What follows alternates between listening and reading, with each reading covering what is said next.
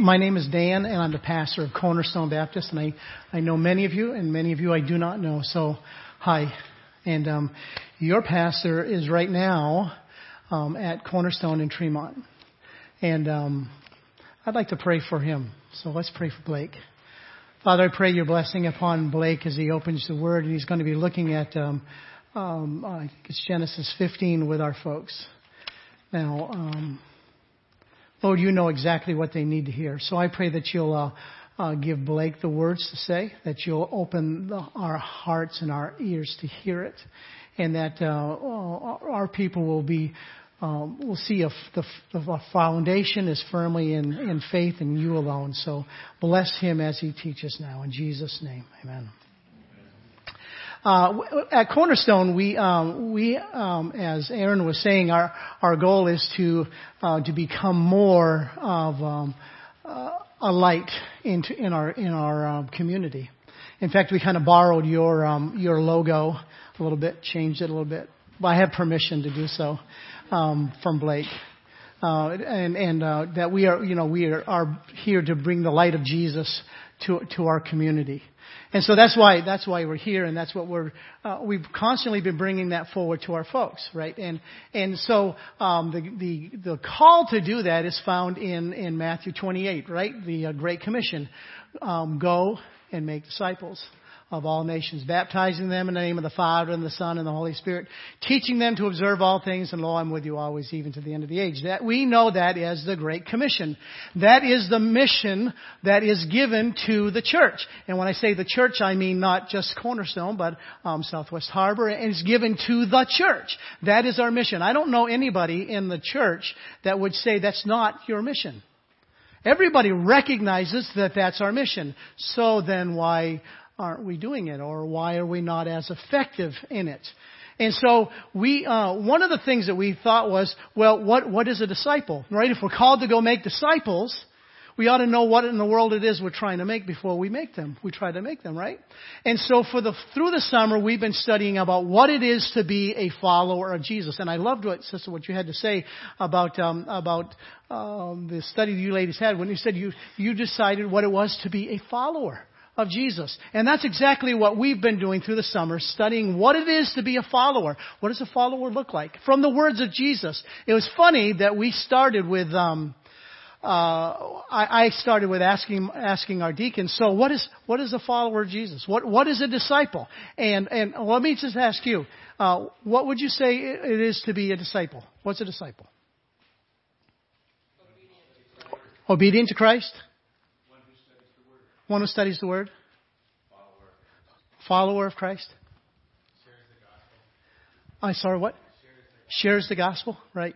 I have to tell you that what we pretty much came up with was a follower of Christ is someone who has put their trust in Jesus. Yeah, we would agree with that.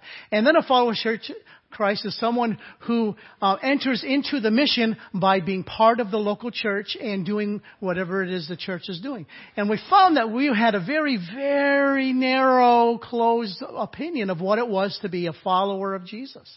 So we went to the words of Jesus and we've done an examination of that. So I'm not going to go over 10 weeks worth of stuff with you on that. But what I am going to share with you is basically we came up with a simple understanding of that a follower of a disciple is a follower of Jesus, one who follows Jesus. And one who, if you're going to make disciples, your goal then is to help someone to take that next step in following Jesus. That's basically it. A disciple is one who follows Jesus, and to disciple another is to help that person take their next step in their following of Jesus. Now, for some folks, that next step happens to be putting their trust in Jesus alone. That step of faith. And so it starts at the very beginning. Helping someone to put their trust in Jesus and then to take the next step. Perhaps it is to commit themselves and follow Him in baptism, or to somehow set aside some sin in their life, or whatever it is. There's always a next step, and so those are the very basic definitions we came to. Now, I've got to tell you that I also had some misconceptions of what it is to be a follower of Jesus. And I'm just going to share 3 misconceptions with you, and perhaps you shared some of those as well. I separated the idea of evangelism and discipleship. The thing is, evangelism and discipleship are not 2 separate things. Now, before you throw, I am a Baptist, and you can throw me right out the door, and that's okay. I'm okay with that. But hear me out first. We have artificially, I believe, separated the idea of evangelism and discipleship. As evangelism is putting your trust in Jesus alone for salvation. Then discipleship then is taking those next steps and following Him. We don't need to separate the 2 tasks. It's one task. Helping Aaron to take that next step in faith. Helping those kids at KBC this week, this last summer. Maybe they had never trusted Jesus. Maybe they needed to take the first step. Helping someone take that next step, whatever it is, in following the Lord. The next misconception I had is that I have to be completely mature in my faith before I can make other disciples. Now, I got to tell you, if you're going to wait until you're completely mature in the faith, you're going to be waiting a really, really long time. Because Peter said in 2 Peter, he said, but grow in the grace and in the knowledge of our Lord and Savior Jesus Christ. It's a constant thing, a continual thing. I am still growing, and I've been following Jesus for over 50 years, and I'm still growing. And hopefully you still are too, taking that next step. If you're going to wait till you're complete, you're going to wait till you're dead. You don't wait until you're completely mature before you start making other disciples. That's just the truth.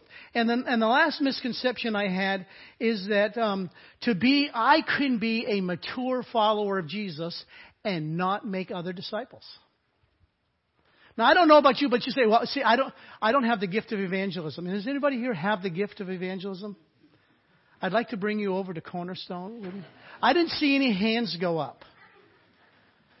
Say, maybe God messed up. I mean, stop and think about it. If our goal is to make more converts, then maybe we need to have everybody have the gift of evangelism and everybody going out and having spiritual babies all over the place. And maybe that's what we need to do.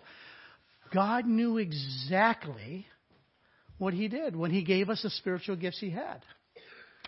You don't have to have the gift of evangelism to reproduce yourself spiritually in someone else. You don't have to, and on the other side of it, can you say that you're a mature follower of Jesus if you are not reproducing yourself in someone else? I would tell you that a follower of Jesus reproduces themselves in the life of others. And if you are not, then you are stunted in your growth. Those are 3 misconceptions that I had. And so I'd like, so then what do we have to do to be a follower of Jesus? How do we make more disciples? How do we make more disciples of Jesus? I mean, right about now you're saying, well, I hope He doesn't call me out because, that's tough. And that's really, really hard. It's scary. It's scary to do that. I think we've artificially made it scary. I'd like to give you 3 principles that from the Word that I believe will help us to be a lot easier for us to reproduce ourselves in the lives of someone else. And the first principle is this. The kind of life Jesus calls us to is not just a me and God kind of existence, but is a radically others-centered life. The kind of life Jesus calls me to is not a just me and God existence, but is a radically others-centered life. Now, perhaps you remember the story of when Jesus was when He met with he had all these detractors. Many of them were teachers of the laws and Pharisees, and they were always trying to trip him up, right? And he met with a group of them, and they were firing questions at him. And one of the questions they asked him was this. In Matthew 22, we see they asked a question. They said, I need my glasses. Matthew 22. He says one of the Pharisees went out and asked him a question. Teacher, what is the greatest commandment? What is the greatest commandment in the law? Matthew 22 verse 36. Jesus replied, love the Lord your God with all your heart, with all your soul, and with all your mind. This is the first and the greatest commandment. Now you and I probably would say, I agree with that. To love God with all your heart, with everything you've got. In fact, Mark adds the words, with all your strength. Love the Lord your God with all your heart, with all your mind, with all your strength, with everything you've got. Love God with everything you have. That is the greatest commandment. But he didn't stop there. He went on to say, and the second is like it. Love your neighbor as yourself. Really? So Jesus forever linked loving God and loving others together when he was asked what is the greatest commandment. So what was the question he asked them? What was the greatest commandment? Interesting thing is, Jesus was also asked another question in Mark chapter 5, Mark 12, I believe it says, Jesus was asked another question. He said, how can I inherit eternal life? Completely different question. Have you ever had somebody ask you, how can I get saved? Not too often. People are not out asking that question. I love that. I love those softball questions. Boy, you don't want to miss that one, right? How do I inherit eternal life? Interesting thing, Jesus gave the same answer.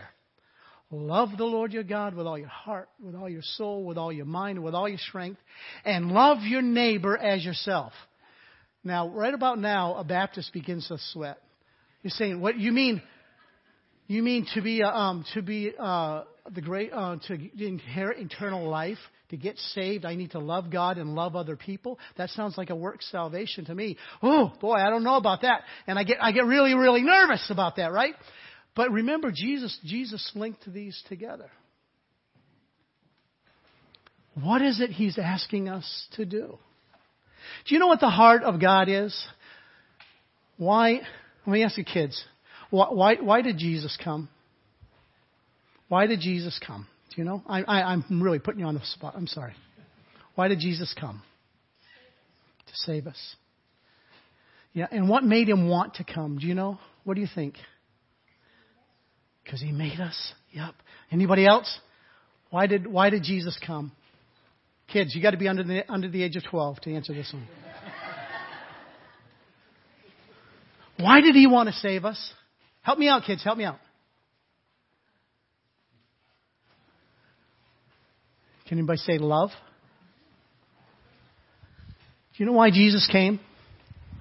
Because He loves you more than anything. He passionately loves you. That's why He came. It was love that drove Jesus to come. That's the love He wants us to have, not just for Him, but for others too. He said, love the Lord your God and love your neighbor as yourself. To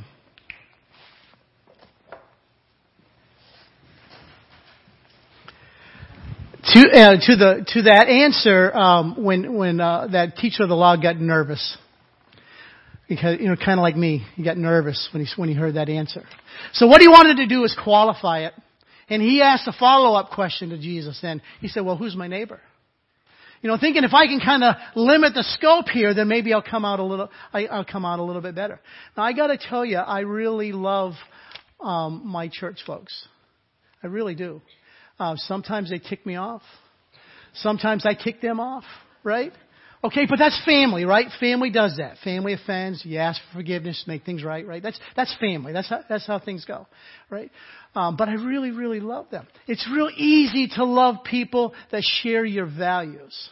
It's real easy to love people that love you back. It's real easy to love people that are like you. But what did Jesus do? He told the story of the Good Samaritan. Someone who didn't share his values, who didn't share his beliefs, who was nothing like him. That's your neighbor. Love him. That's who Jesus wants us to love. This is the kind of radical love, other-centered love that God calls us to. To love other people that are not like you. To love other people that don't share your values. Other people who maybe laugh at your values and laugh at you because for whatever reason. That's who Jesus calls us to love. That's who He loves.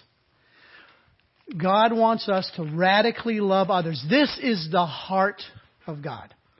When we have that, then it makes it so much easier for us to share our faith with others. Because we love them. And we want to share this with them. Now, I want to take a back up for just a minute and speak to something else I see within the church today. I see a division within the church that really concerns me. And a lot of it has to do with generations. Not completely, but a lot of it is generational. And I believe that there are blind spots on both sides.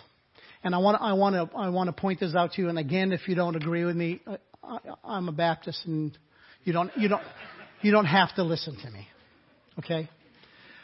I believe that many of the folks who have been in the church for a long time passionately love the Lord, but they've lost sight of who their neighbor is, and they've somehow wrapped the message of the church up with patriotism and with tradition and with the way the things used to be.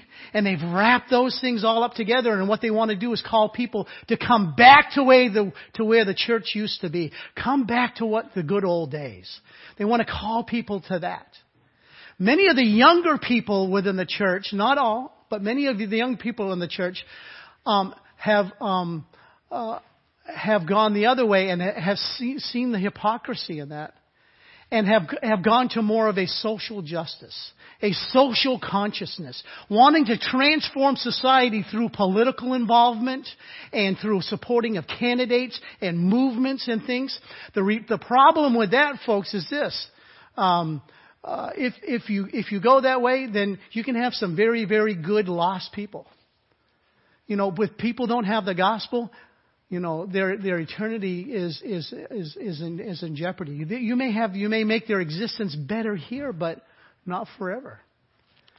And that's because we've lost this scope here. Love the Lord your God with all your heart and love your neighbor as yourself. When we do both, we have the heart of God, and it makes evangelism so much easier. What else can we do, or what else has God given to us so that this idea of making disciples becomes easier? The second thing that we have is we need to reproduce ourselves in other people. Reproducing ourselves in other people, this is pleasing to God and gives Him proof of our discipleship. And this is what I mean by this. Jesus said in John chapter 15, He said these words.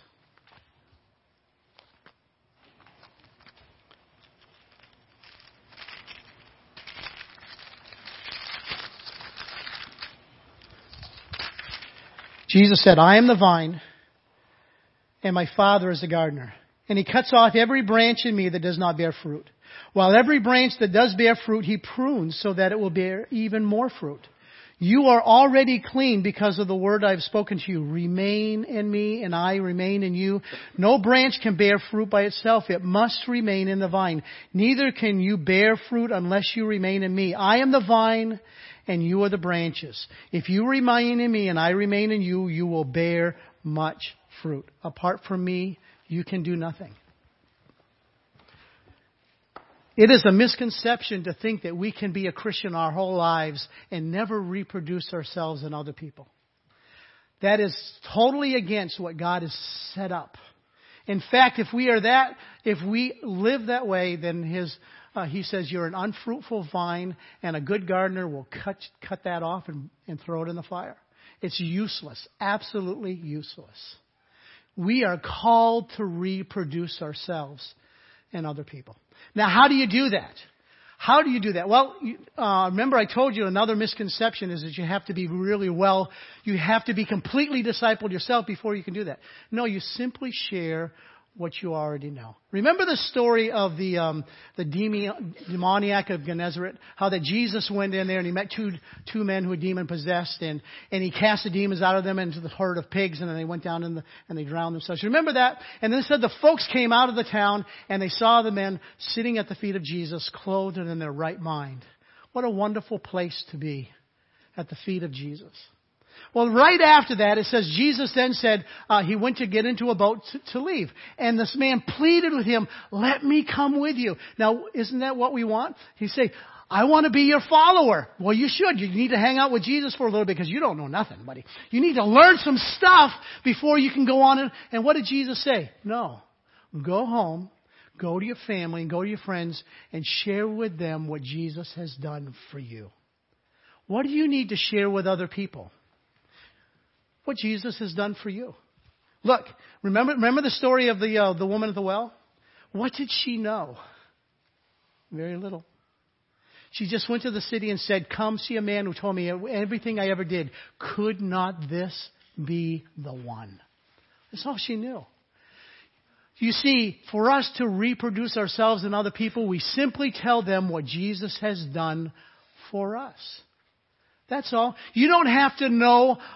Is it good to know the Romans Road? Is it good to know the 4 spiritual laws? Is it good to know to have gone through evangelism explosion? Yeah, is it good? Yeah, that stuff is all good, right? It's all good.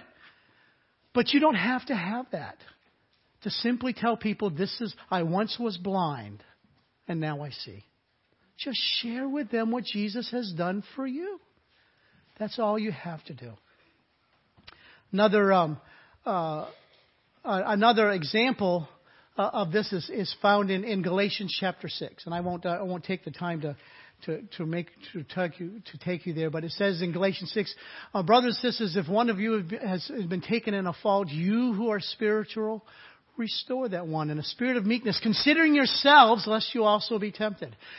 Being a discipler means helping a person take that next step. Maybe that next step is someone has fallen, and you reach down and you help them up.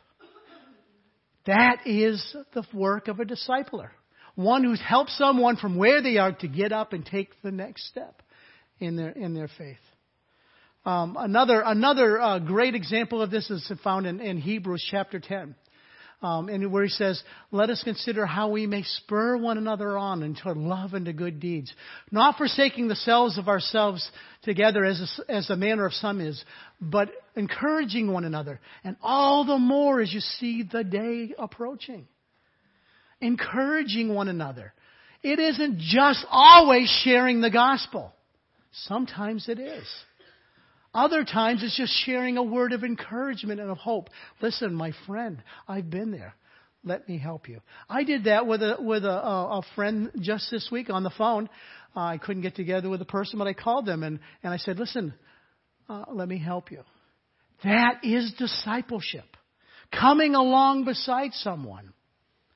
Jesus said just before he left, he said to his disciples, just before he left, he met with them and he gave us the Lord's table, right? That last night he was with the disciples. He gave them that. But just after that, he said these words to them. In John chapter 13, he said, a new command I give you. Love one another. As I have loved you, so you must love one another. By this, everyone will know that you are my disciples if you love one another. Now, doesn't that sound contrary to what we already said? I mean, if the greatest commandment is to love the Lord your God with all your heart and love your neighbor as yourself, that's already there. How can he say this is a new commandment? What's new about that?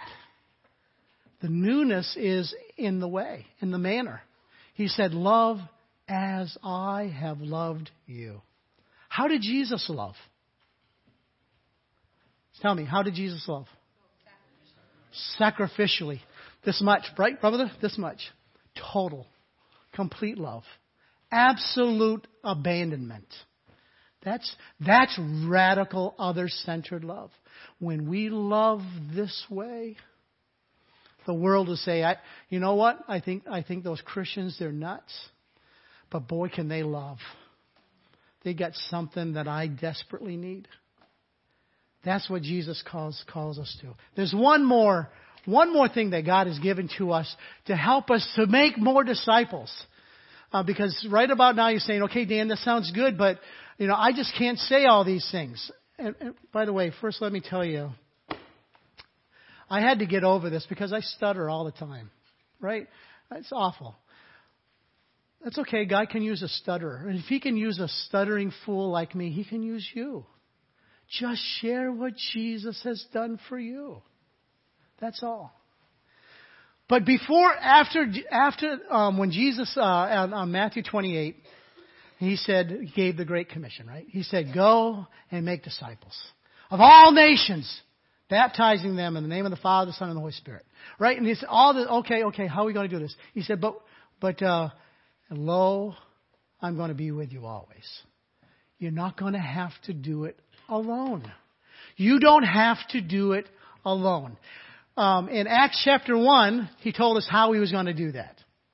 Acts 1, He says this, do not leave Jerusalem, but wait for the gift of the Father's promise that you have heard me speak about. For John baptized with water, but in a few days you will be baptized in the Holy Spirit. Then you will be my witnesses in Jerusalem and Judea and Samaria and the othermost parts of the earth. He's given us the indwelling Holy Spirit. You don't have to do it in your own power. In fact, if you do it in your own power, it's not going to be of any eternal value. So don't try. Just do it as the prompting of the Holy Spirit. And so how do you do that? How do you do that? And I'm going to give you something. I'm going to ask you to do this week, and I think you'll be surprised. Tomorrow morning, you wake up and you say, "Okay, Lord, who would you like me to speak to today? Who would you like me to encourage today? Who would you like me to share the hope of Jesus with today? Just show them to me, and in Jesus' name, Amen." That's all you got to do. You just say something simple like that.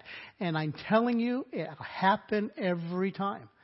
That person, the lady at the checkout, the person at the bank, or wherever you're going, the guy at work, or the neighbor, that pesky neighbor who puts his lawn clippings over the fence, and God will give you an opportunity somewhere.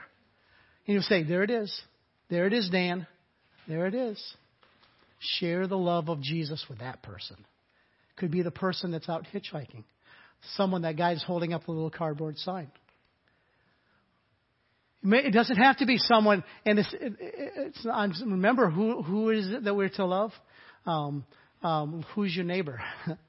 The one who doesn't share your values. The one who doesn't share a common faith with you. That's who we are to share with. Ask the Lord, "Lord, who do you want me to share with today?" And then just do it. When He tells you, I'm telling you, it will shock you that Jesus would do this. I want to close with this. One of the things I've been very thankful for is working together with you guys in Alpha. That has been a wonderful ministry, right, Mark? It's been great. I've been so thankful that we can do this, and we have this time in which we can invite people to come, and where we share, give them an opportunity to ask these questions like, who is God, and what is faith, and just to ask these basic questions. And we've seen some really, really great things happen from that. And perhaps you participate in that. Maybe you've led a discussion in that. Maybe you've made a meal or something. That's really great. I'm telling you that being a discipler is far more than one time a year making a casserole for Alpha. Thank you for doing that. But it's far more than inviting one person one time a year to come to Alpha. Well, I invited my neighbor, but crazy Larry. That's the way he is, right? That's the way he is. Being a discipler is more than that. It's a radical change in your life. It's an everyday following Jesus and sharing what Jesus has done for you with others. That's what it means to be a disciple maker. Jesus said, go and make disciples. Wherever you go. The word go means wherever you go, wherever you are, everywhere. Make disciples. Let's do this together. There are so many people in our community. I'm very happy to see this building so full. I would love to see this double, triple. There are so many people out there who have never heard. Do you love them? Jesus does. Father, I just pray right now that you'll help us to be disciples of you, but not only a disciple, but we'll also make disciples. You called us to do it, Lord, and that's hard. But Lord, I pray that we will have the same heart of you. We'll have the same passion for others that you have. Father, I pray that you will help us to go and just to simply share what Jesus has done for us. But Lord, help us to go not in our own strength, but in the power of the Holy Spirit. Realizing that you desire to build this church. This church is your church. You want to build a church, and you've invited us to be vessels with you. So, Father, I pray your blessing on my friends right now, that they will be disciple makers right where they are, and that you'll empower them to build your church. In Jesus' name, amen.